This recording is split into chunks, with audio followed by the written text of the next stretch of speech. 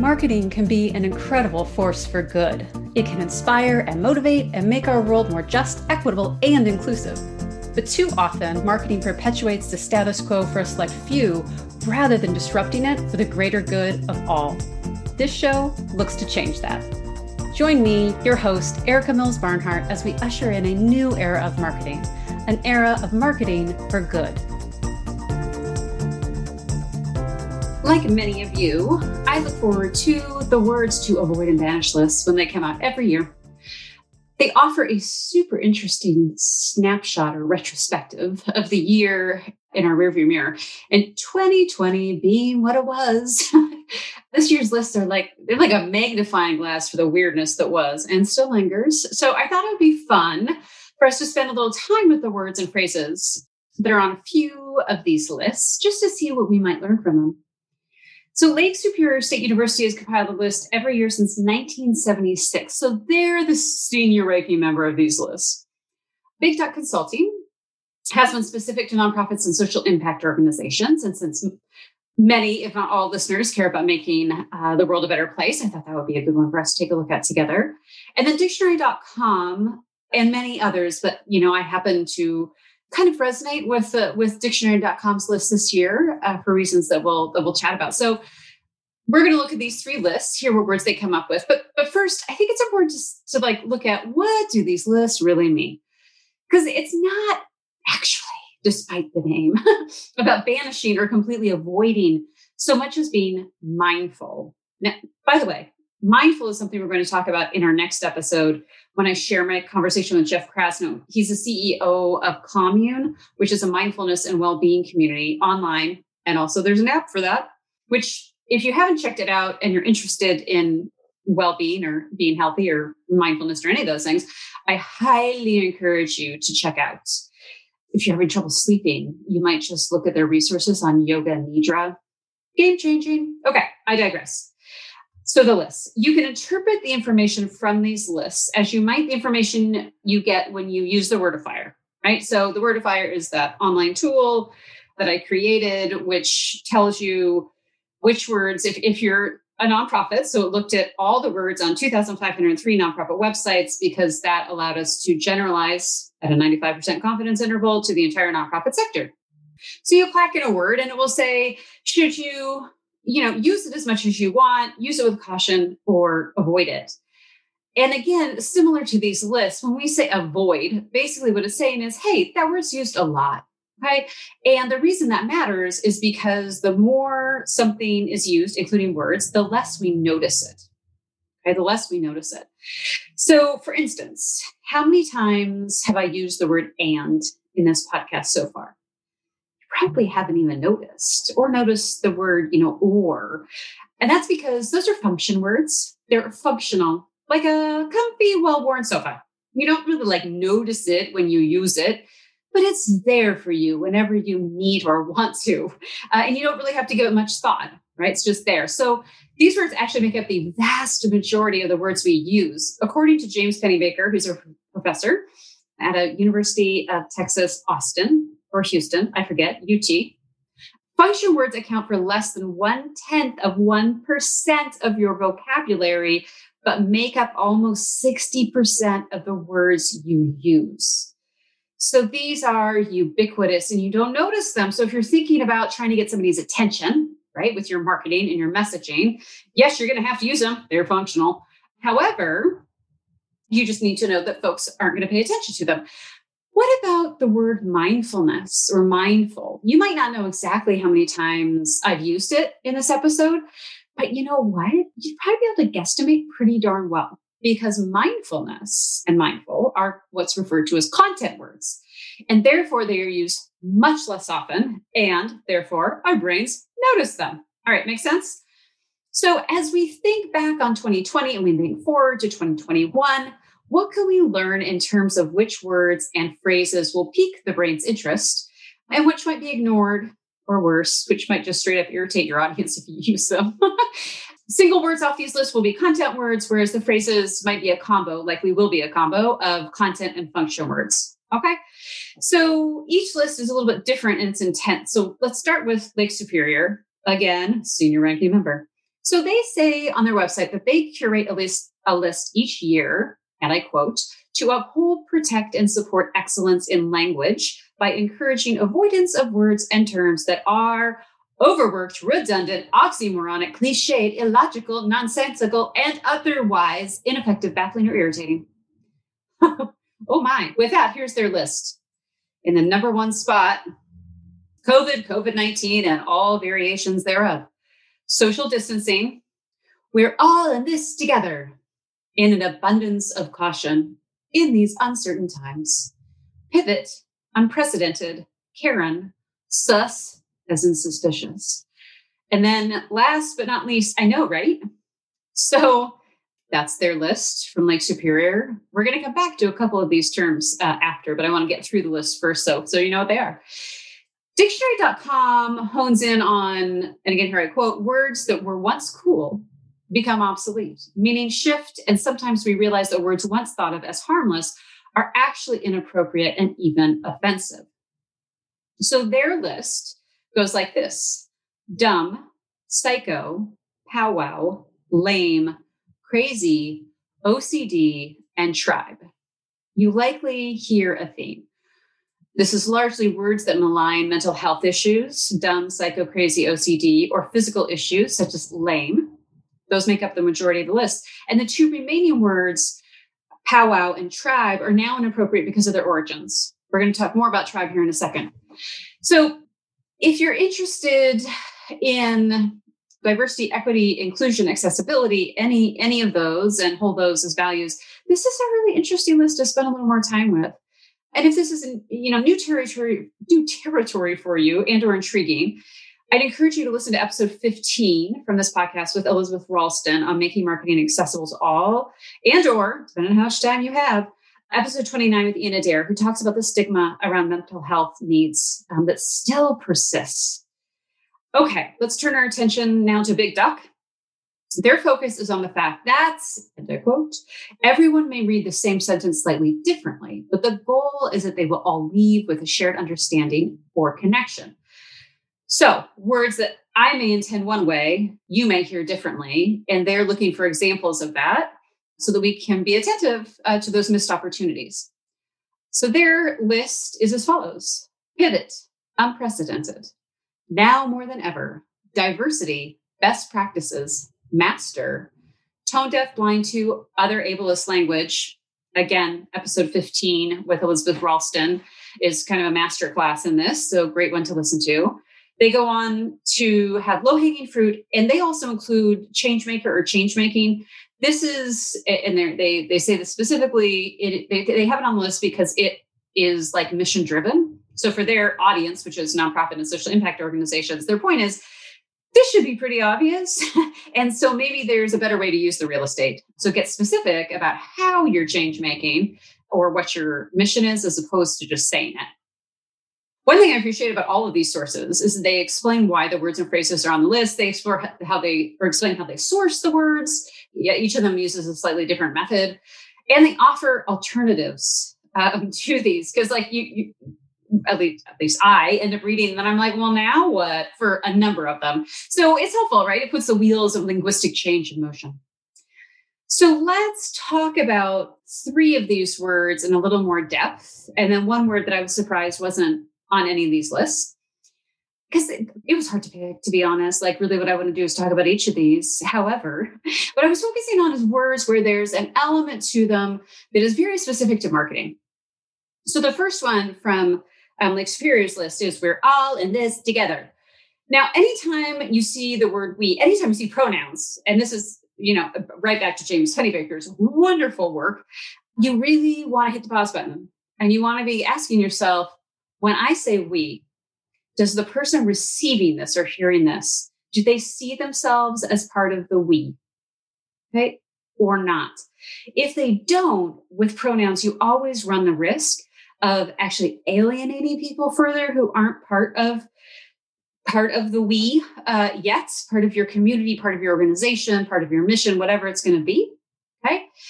So be attentive to that. The other thing about this phrase, so there's the pronoun piece, there's also, we're all in this together. Yes, true. Globally, we all went through this pandemic called COVID, and it impacted different people differently. Communities of color, people of color, those living in marginalized communities, those living with invisible abilities or disabilities and challenges. Like this just really had a disparate impact.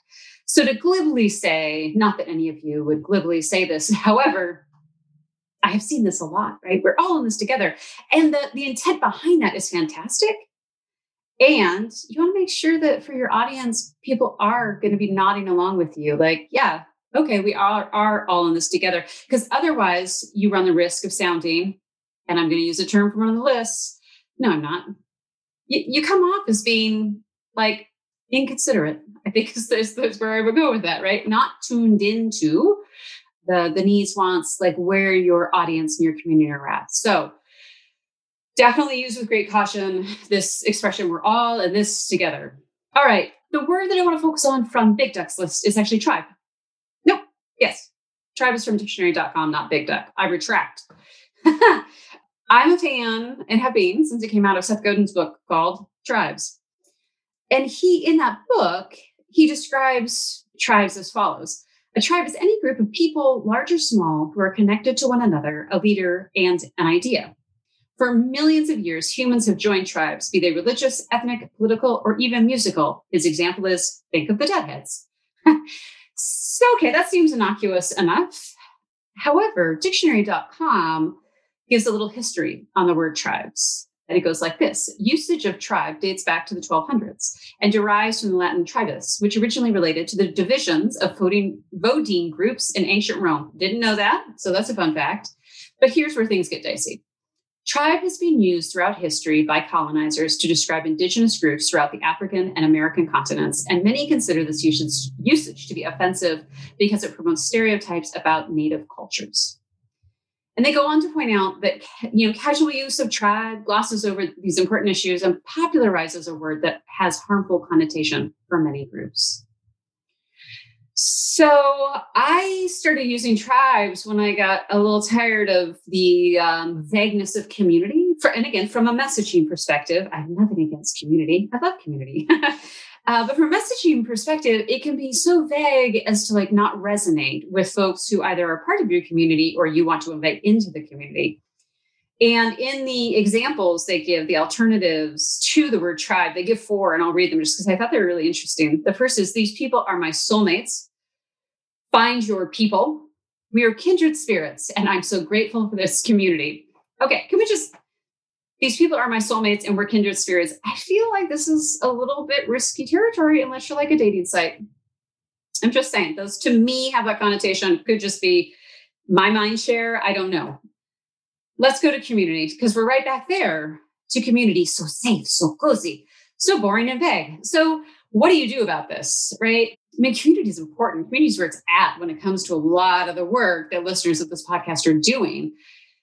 I think the thing to be mindful of, attentive to, is what do you mean by community?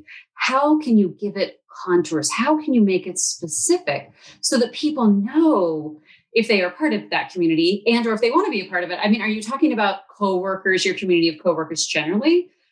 Or are you talking about your coworkers who are also fellow lovers of a strong cup of black tea with a dash of milk and sugar? Listeners of this podcast know that's my favorite tea combo. Or a different type of community might be people who are hell-bent on figuring out how to eradicate follicular B-cell non-Hodgkin's lymphoma. Okay, that's a type of cancer. Now, you may be listening and be like, oh my gosh, Erica, I'm not going to get that specific. That makes me very uncomfy just listening to you talk about that. That's totally fair, right? That is totally fair. You care deeply and passionately about the work you're doing. And often what comes with that is a yen to appeal to as many people as possible. If you're having that moment, push pause on this episode and go listen to episode 5, Who Are Your True Believers?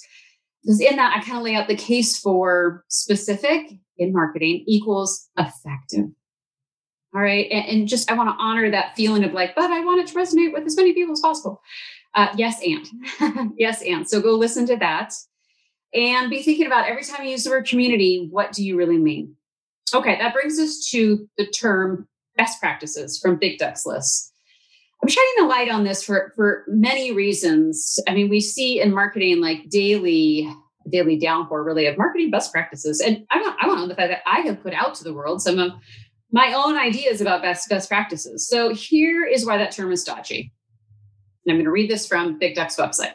They explain. This is less about the phrase itself and more about the structures and norms it's reinforcing. In most instances, whatever has been designated as best practices has been done so within the context of white dominant culture. As many of us continue learning and growing our understanding of ingrained societal oppression, it's important to remember that these best practices come from a point of view that reinforces existing harmful structures. Question the practices and mindsets you're advocating for and how they may fall short, or where they can be expanded to include other ways of thinking. In sum, and to paraphrase, really question best practices. Most of the time when we're looking for a best practice, like if you really think about the Google search, you're looking for a surefire or proven way of doing something. So the point here is there's nothing wrong with that. I mean, we all want surefire ways of doing something, right? It's efficient, it's effective, it's all these things. The question becomes surefire or proven by whom and for whom, and make sure that the best practices that you're considering adopting align with your values and make sense for your community, whatever that may be.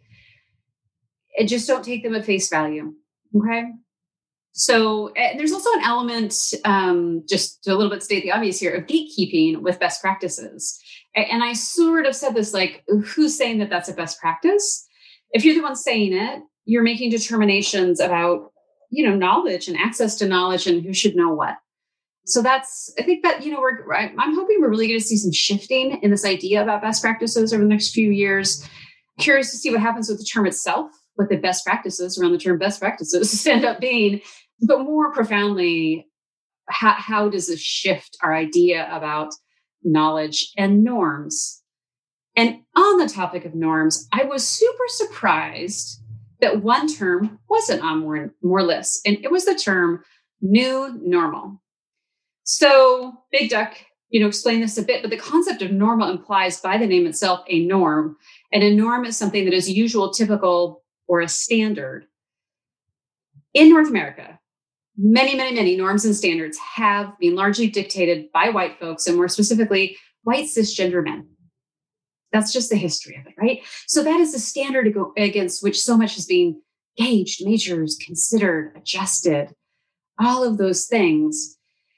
So we're hearing a lot about the new normal since we're at this sort of point where we're kind of emerging from the pandemic, but also we've had this dual pandemic or this racial reckoning that has been happening in parallel with this health pandemic.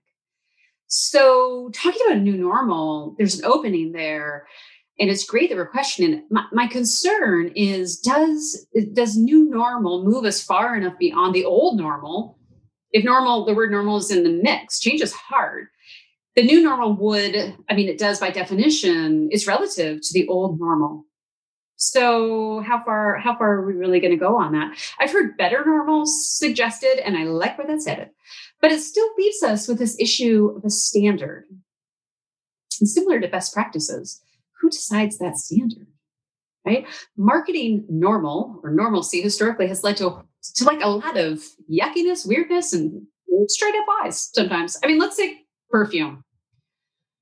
Perfume ads in general send the same message. Like you could take off the perfume itself and sort of slap on any perfume and the ad would look eerily the same. It's like spritz a bit. And if you're a woman, you're like ephemeral and wayfish and of course sought after. And if you're a guy, you're of course lusted after. What I find particularly interesting about many of the perfume ads is that they involve water, like people coming out of the water. And this just shows how practical I am. That just doesn't make any sense. Like if you put on the perfume and then you're in the water, you're not going to smell the perfume. So I don't know. They lose me at that. I do understand that they are selling the benefit of looking that way to the feature, which is the perfume, but still, why the water? That doesn't make any sense. I mean, what about things that are normal to put into our bodies? We've evolved a bit. We understand that cigarettes are bad to inhale into our bodies. That's normal. But what about like, that's now normal. The norm has shifted over time, which is possible, right? This should give us hope. But we're left with things like alcohol, right? And it's normal to drink alcohol. And this norm is reinforced. I mean, look at the ads. We just had the Super Bowl recently. Look at those people. Gorgeous, happy, fit, fun-loving. What's not to want in that? And those Budweiser Clydesdales majestically hauling ass through the snow year after year. If you take a big step back, there isn't actually anything normal about ingesting alcohol. It's technically poison. Weird.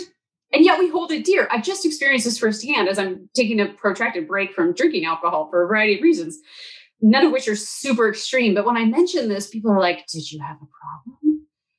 And this cracks me up. And if you're interested in this, Annie Grace's book, The Naked Mind, is wonderful. It's very inspirational, very brass tacks, all in one.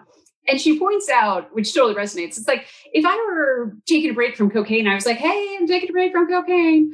I just can't imagine anybody would be like, oh, did you have a problem with cocaine? It's like, well, I'm sniffing white stuff up my nose, and that seems kind of not so great. We would take it for granted, but alcohol is totally different.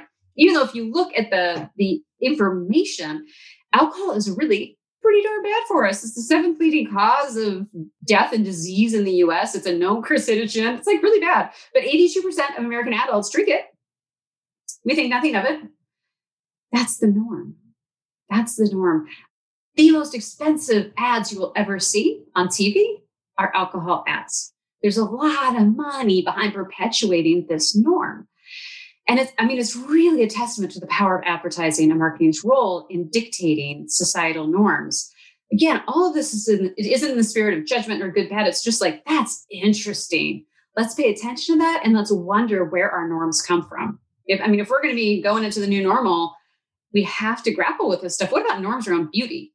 Women are told, as a woman, I'm going to speak more to this, but similar things are, men grow up with similar narratives. As a woman, we're told from a very, very young age that beautiful equals thin, white, blonde hair, and blue-eyed. Okay. And we see this all around us. It's the preponderance of ads. And I'm saying this as a white, blonde hair, blue-eyed woman. Okay. So I can tick off 3 out of the 4. Okay. My blonde isn't maybe what it used to be, but we're going to let that go. And I'm the first to acknowledge that because I tick 3 out of the 4 of these boxes, this is by happenstance of embodying this norm, the genetic lottery, as it will, right? Yet, and I benefit. I did nothing to deserve this, and yet I benefit. That is unearned privilege. And even with that, what do I focus on? The fact that I'm not the size of the models in the magazines, right? I'm not a size 0 or 2, never have been, never will be. This is completely a rational standard for me to hold myself to. Rationally, I know this is asinine. And yet my subconscious mind keeps circling back to this standard, berating me for the fact that I am not of that standard or of that norm. Is that normal? That doesn't seem normal, right? And we could get into a whole bunch of subconsciousness, which we will, as it relates to marketing. And, 80% of our thoughts every day are recycled. We have 60 to 70,000 thoughts in our brain on a daily basis. 80% of those are recycled, and the vast majority are negative. That's so messed up. Like, actually, if you think about it, if you think about the way you quote unquote market to yourself every day, the way you want to market externally would be exactly the opposite of that. Exactly the opposite. Yet that's what we're up against, right? So we perpetuate this singular version of beauty when it pretty much is messing all of us up. It's reductionist and it doesn't serve us. And we know that rationally. And yet so it goes. And this is shifting a little bit. Like, I feel like this is one of those examples where there's hope. And people like Katie Sturino, founder of Megababe, author of the 12ish blog, the genius behind #MakeMySize. If you want a little digression and you're on Instagram, check out #MakeMySize, where she's just beautifully inviting, big name fashion brands and companies into this new normal, right? Of saying, so what she does is she goes and she tries on the largest size in any store. Usually it looks ridiculous and doesn't fit her at all because she's like a size 16, 18, depending. And she just is like, hey, I love your stuff. Could you make bigger sizes? That'd be awesome. And she has such an endearing way of doing it. It's totally worth checking out. She's seriously trailblazing, right? And she's making the old normal look stodgy and irrelevant, passé. We still got a long ways to go on this, but we are making a little bit of progress. I mean, I'm not saying the Victoria's Secret angels have fallen, okay? But that size 0 standard is slipping a bit, it would seem. So I'd add new normal and definitely normal to the list of words to which we want to be attentive going forward into 2021, because its implications are so far reaching. And because normal is such a normal word, we kind of gloss over it, even though it's a content word. It's a content word, not a function word. So our minds might notice it. And what might we surround it with? How might we question that? As we are invited to question all the words and phrases on these lists, what they mean, what we intend, is what you're saying landing on the ears, the minds, the hearts of the people that you're communicating with and you want to connect with. No good or bad, just raising the questions, right? So deep appreciation to Lake Superior, Big Duck, and Dictionary.com, and all the others who take the time to harvest these terms and really give us an opportunity to question the language we're using and see what we want to avoid and what we want to embrace. Let's give all of these words a good think. Do good, be well, and keep being awesome. Thanks for listening to the Marketing for Good podcast. If you enjoyed the podcast, please rate, subscribe, review, and share on Apple, Google, or wherever you get your podcasts. If you'd like more information about Claxon University, how to make more impact in and for your organization, or hiring me to speak or coach, go to claxonmarketing.com or reach out at info@claxonmarketing.com. Again, thanks for listening, and thanks for making our world a better place.